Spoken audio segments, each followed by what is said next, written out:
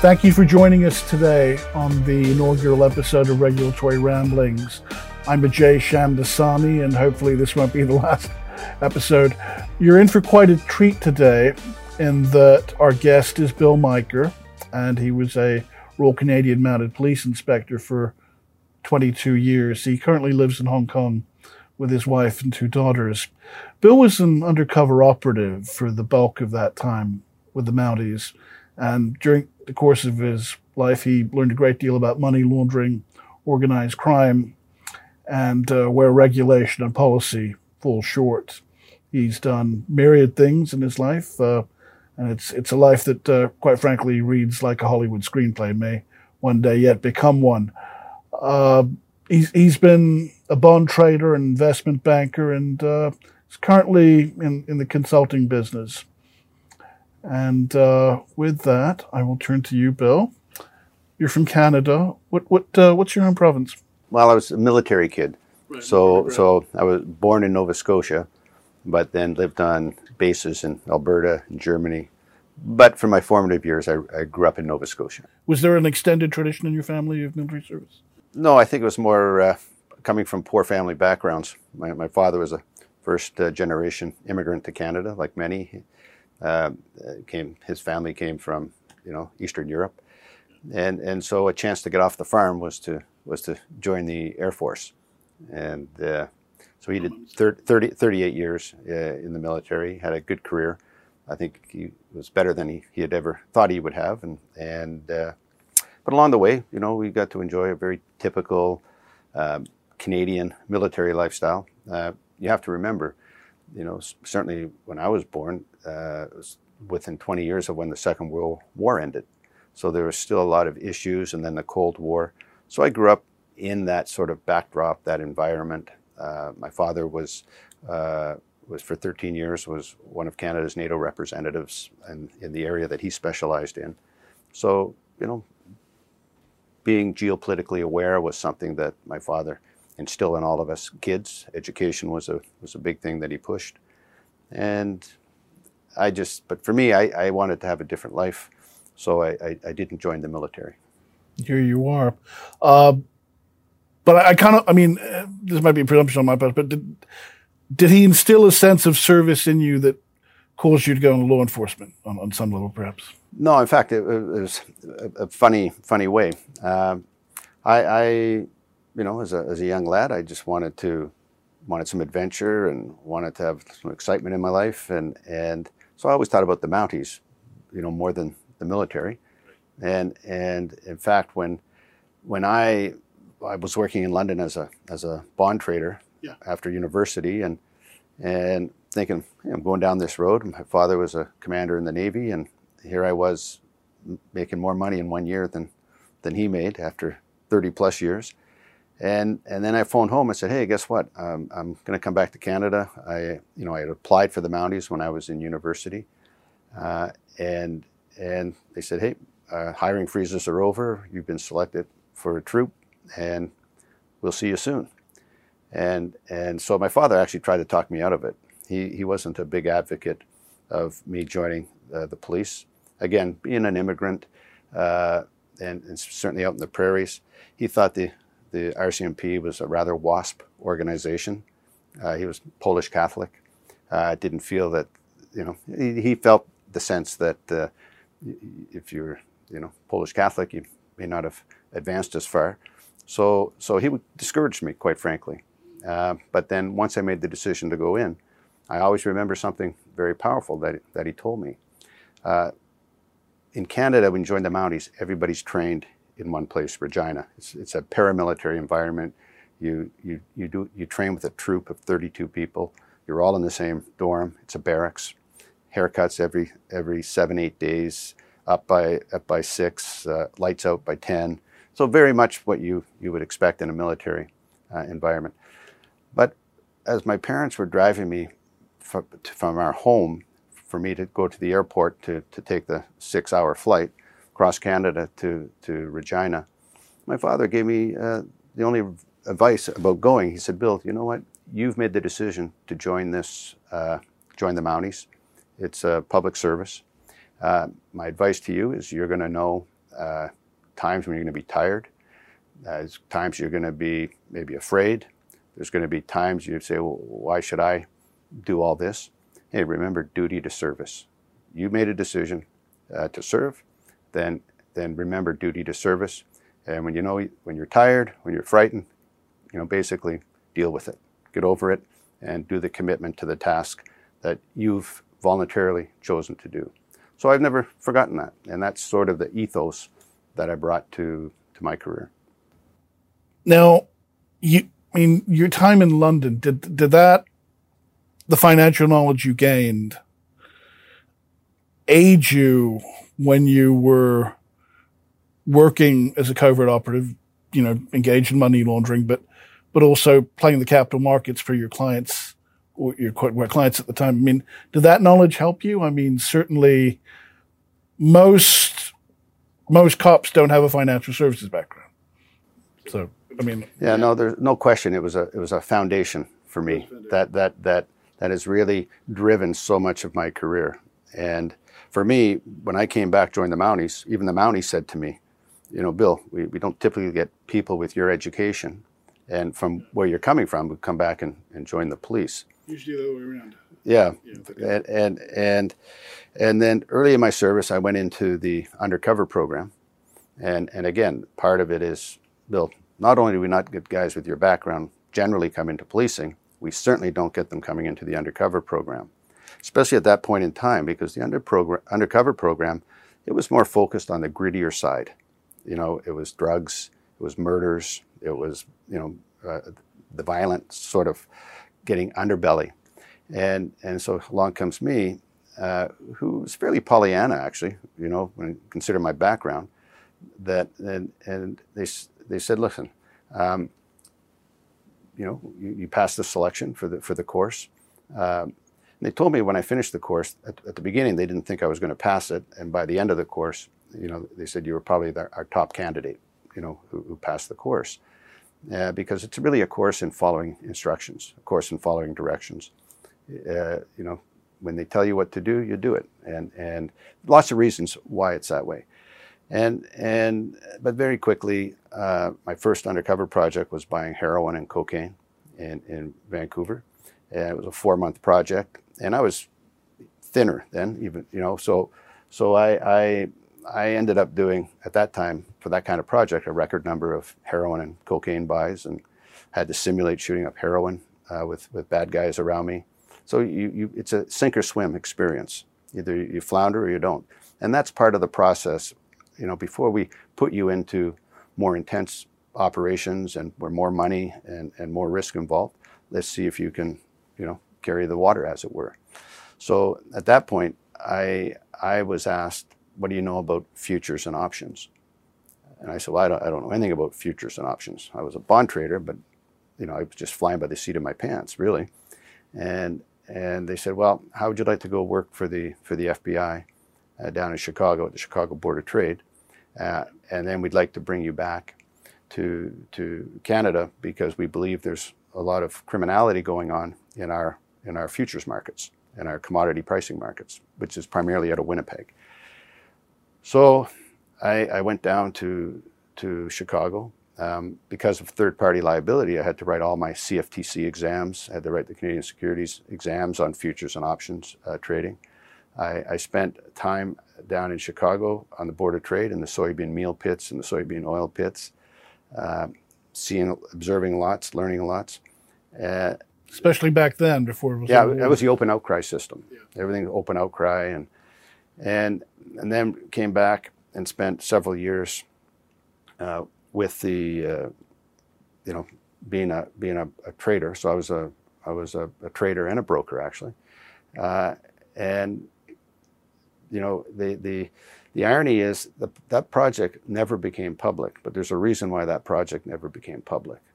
The bosses figured that I was probably going to do illicit or illegal acts with about 15% of the members of the exchange. I had a wire. I was wired up the entire time. We had wiretaps on the trading floor and a lot of the offices of the people who we gathered evidence on and in conversations with me. induce that, or we deduce that they're involved in criminal activity. The reality is if they had have charged one, they'd have to charge everybody. And I did illegal acts with about 85% of the members of that exchange. So if we had have, again, charged them all overnight, it would have ended Canada's ability to have independent pricing mechanism for all our commodities, physical commodities. So that was something that the government said, no, that can't happen. So invariably what happened is, funny enough, the RCMP, who was running that investigation, he became the president of the exchange. And so it's just quietly, Canadian way, let's just quietly clean house. Let's put in people that have maybe they don't know the ins and outs of trading, but they certainly have the probity to do it. And that was very helpful because my covert identity was still intact. So I had federally incorporated companies that operated for years. I'd paid taxes. My high school records, my university records were all changed. Pre-internet made it a little easier. So that identity was intact.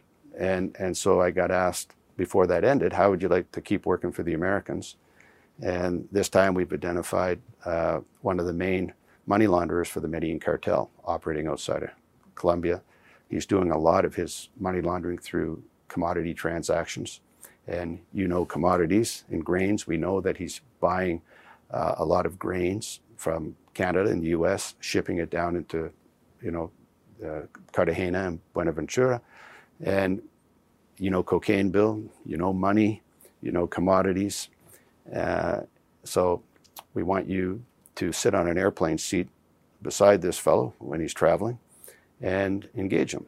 And that was another 4-year journey, covert journey, of getting to the point with the cartel where I was asked to be basically their agent to make all their legitimate investments.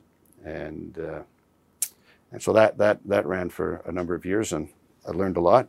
And just like you see these free trade agreements, this fellow he sent me a 50-pound bag of sesame seeds one time to my covert office. And he said, can you go to McDonald's and Burger King and offer them 20% under the latest invoice price, because we'd like to supply all these sesame seeds. And the cartel, back in that time, which was the early 1990s, what you see today in Mexico, that was when it was just starting.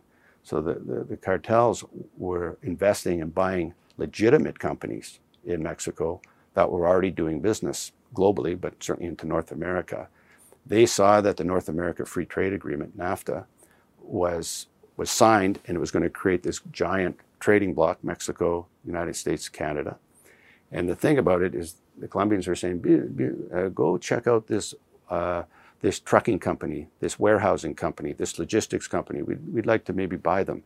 But we want, and they knew exactly, they were giving me addresses in areas that I knew in Canada very well, because they recognized that with the rollout of NAFTA, they could see which goods are going to be increasing because of tariff rates and the like.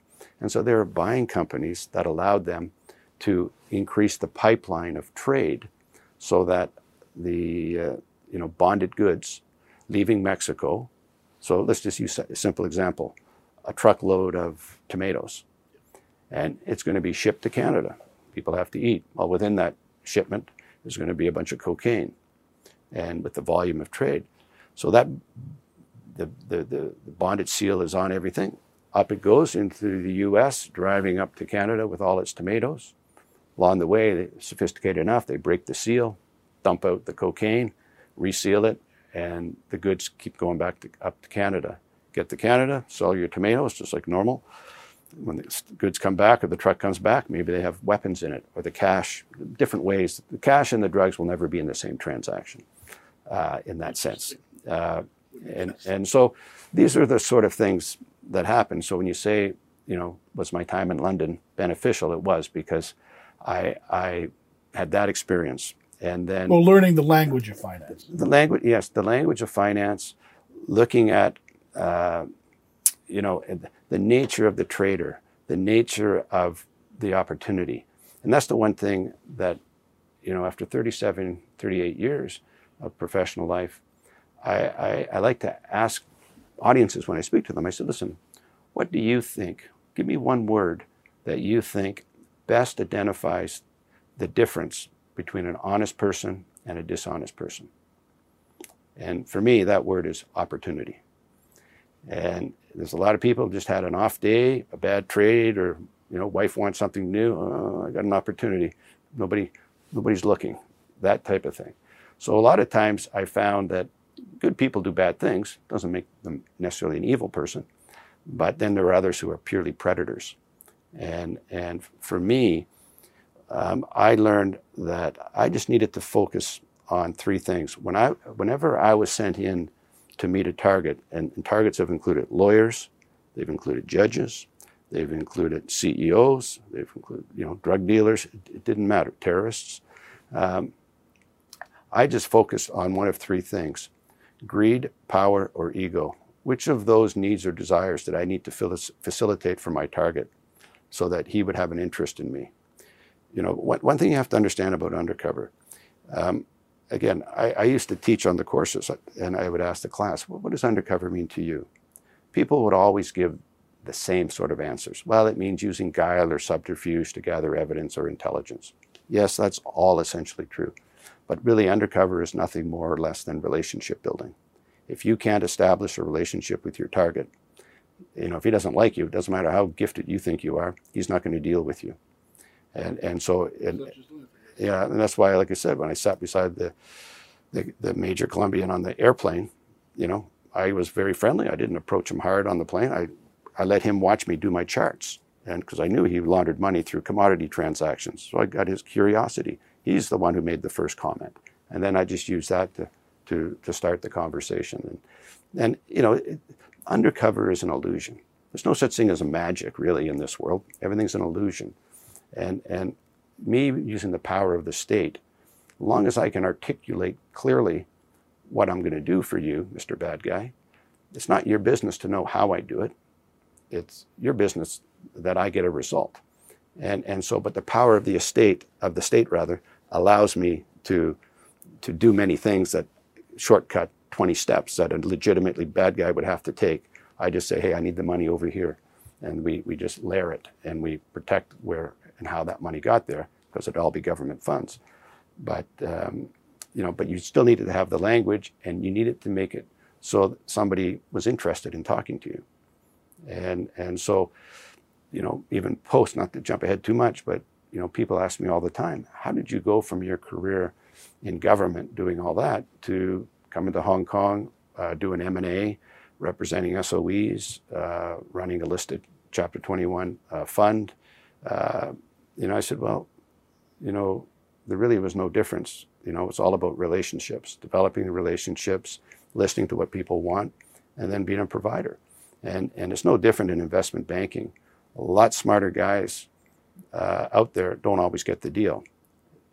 People want to know I like somebody, or I trust them, or I can go out and, bet on the horses with somebody, and that's something else that's very important to understand.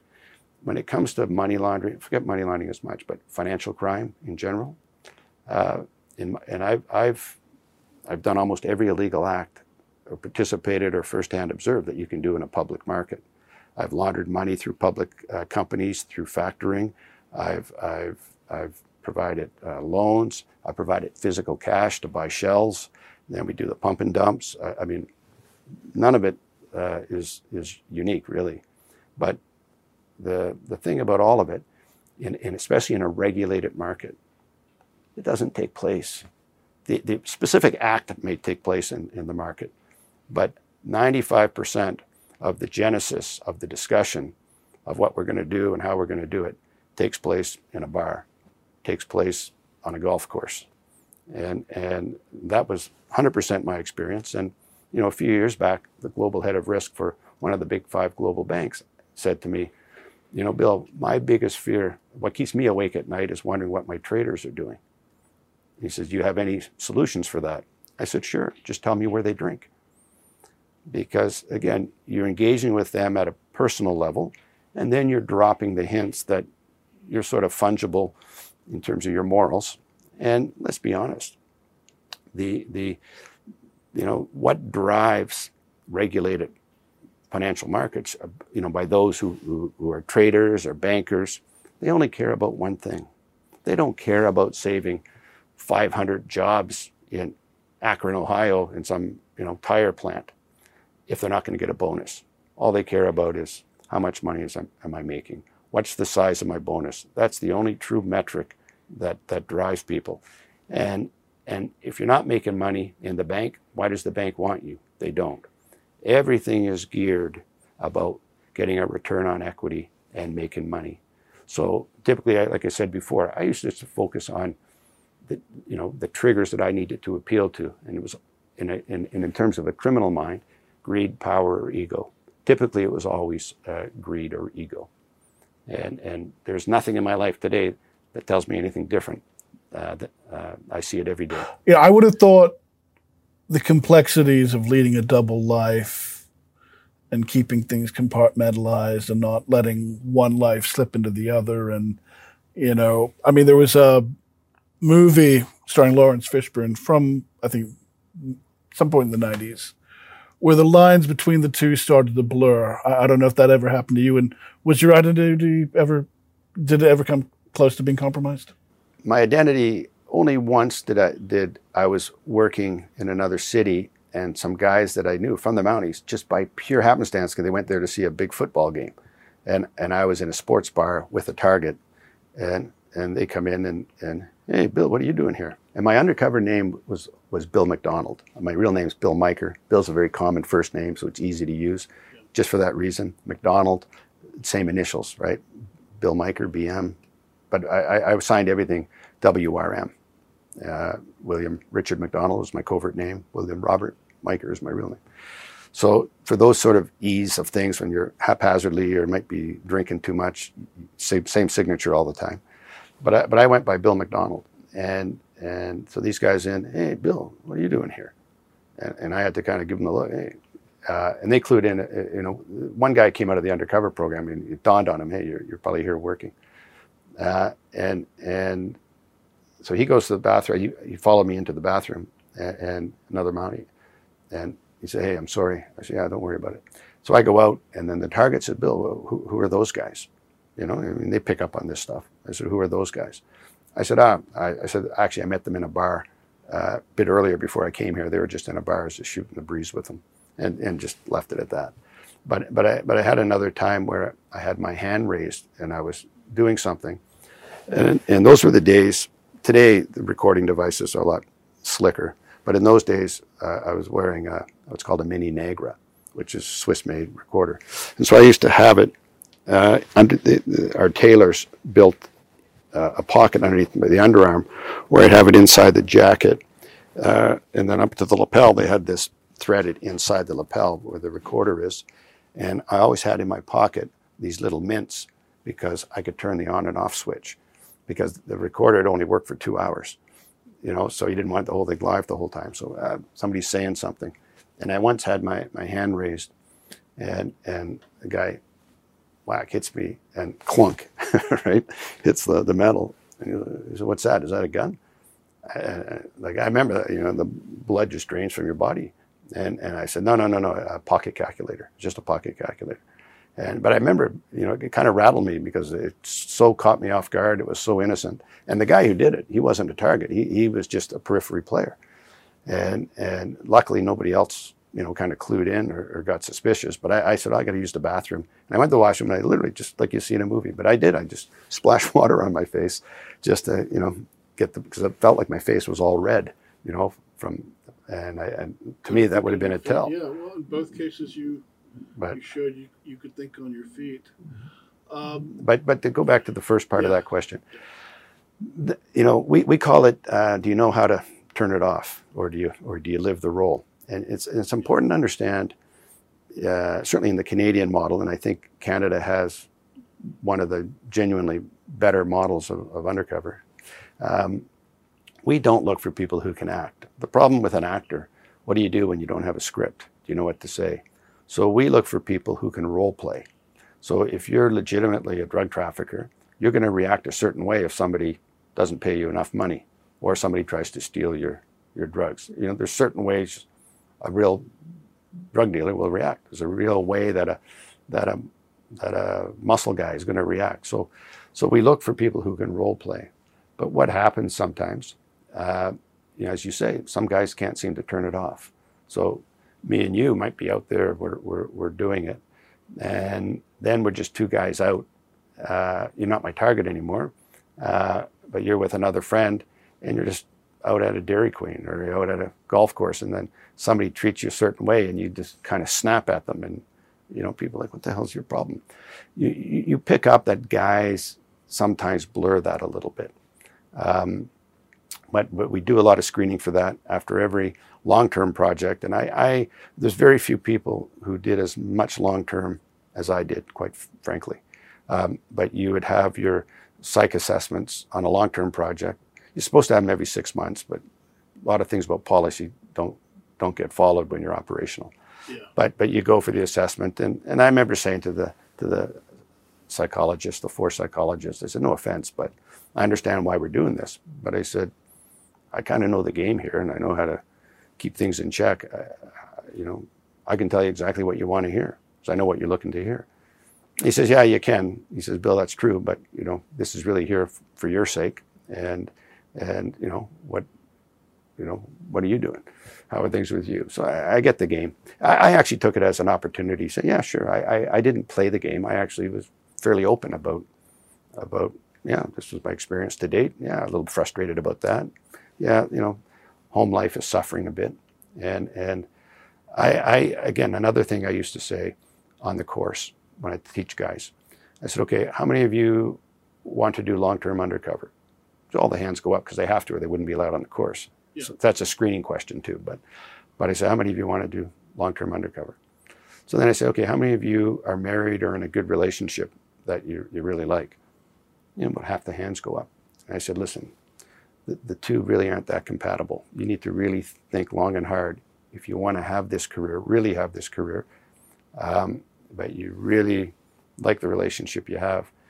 You get working as much as you think you're a dedicated husband or wife. When you get operational, you're going to be focused on that all the time. When I used to be able to come home, because policy said I could come home every 6 weeks for a weekend. Well, it's not practical when you're operational. But I found that there were times, okay, Bill, time to go home for a weekend. I actually didn't want to. I'd rather stay. I'm in the groove, right, with the bad guys. And so you go home, and then you're dealing with mundane issues when you get home. And, your partner is frustrated because nobody's there for a year. And so it does have a lot of that ripple effect, no question. But I really think it's more single man's life, for at least the kind of work I did. Was there anything in particular that stood out about your career as an undercover operative? Funny enough, it sounds a little bit odd, but as far as I know, I'm sure there might be others, but as far as I know, I'm the only person who has a legal opinion from the U.S. Department of Justice that I can have sex on the job.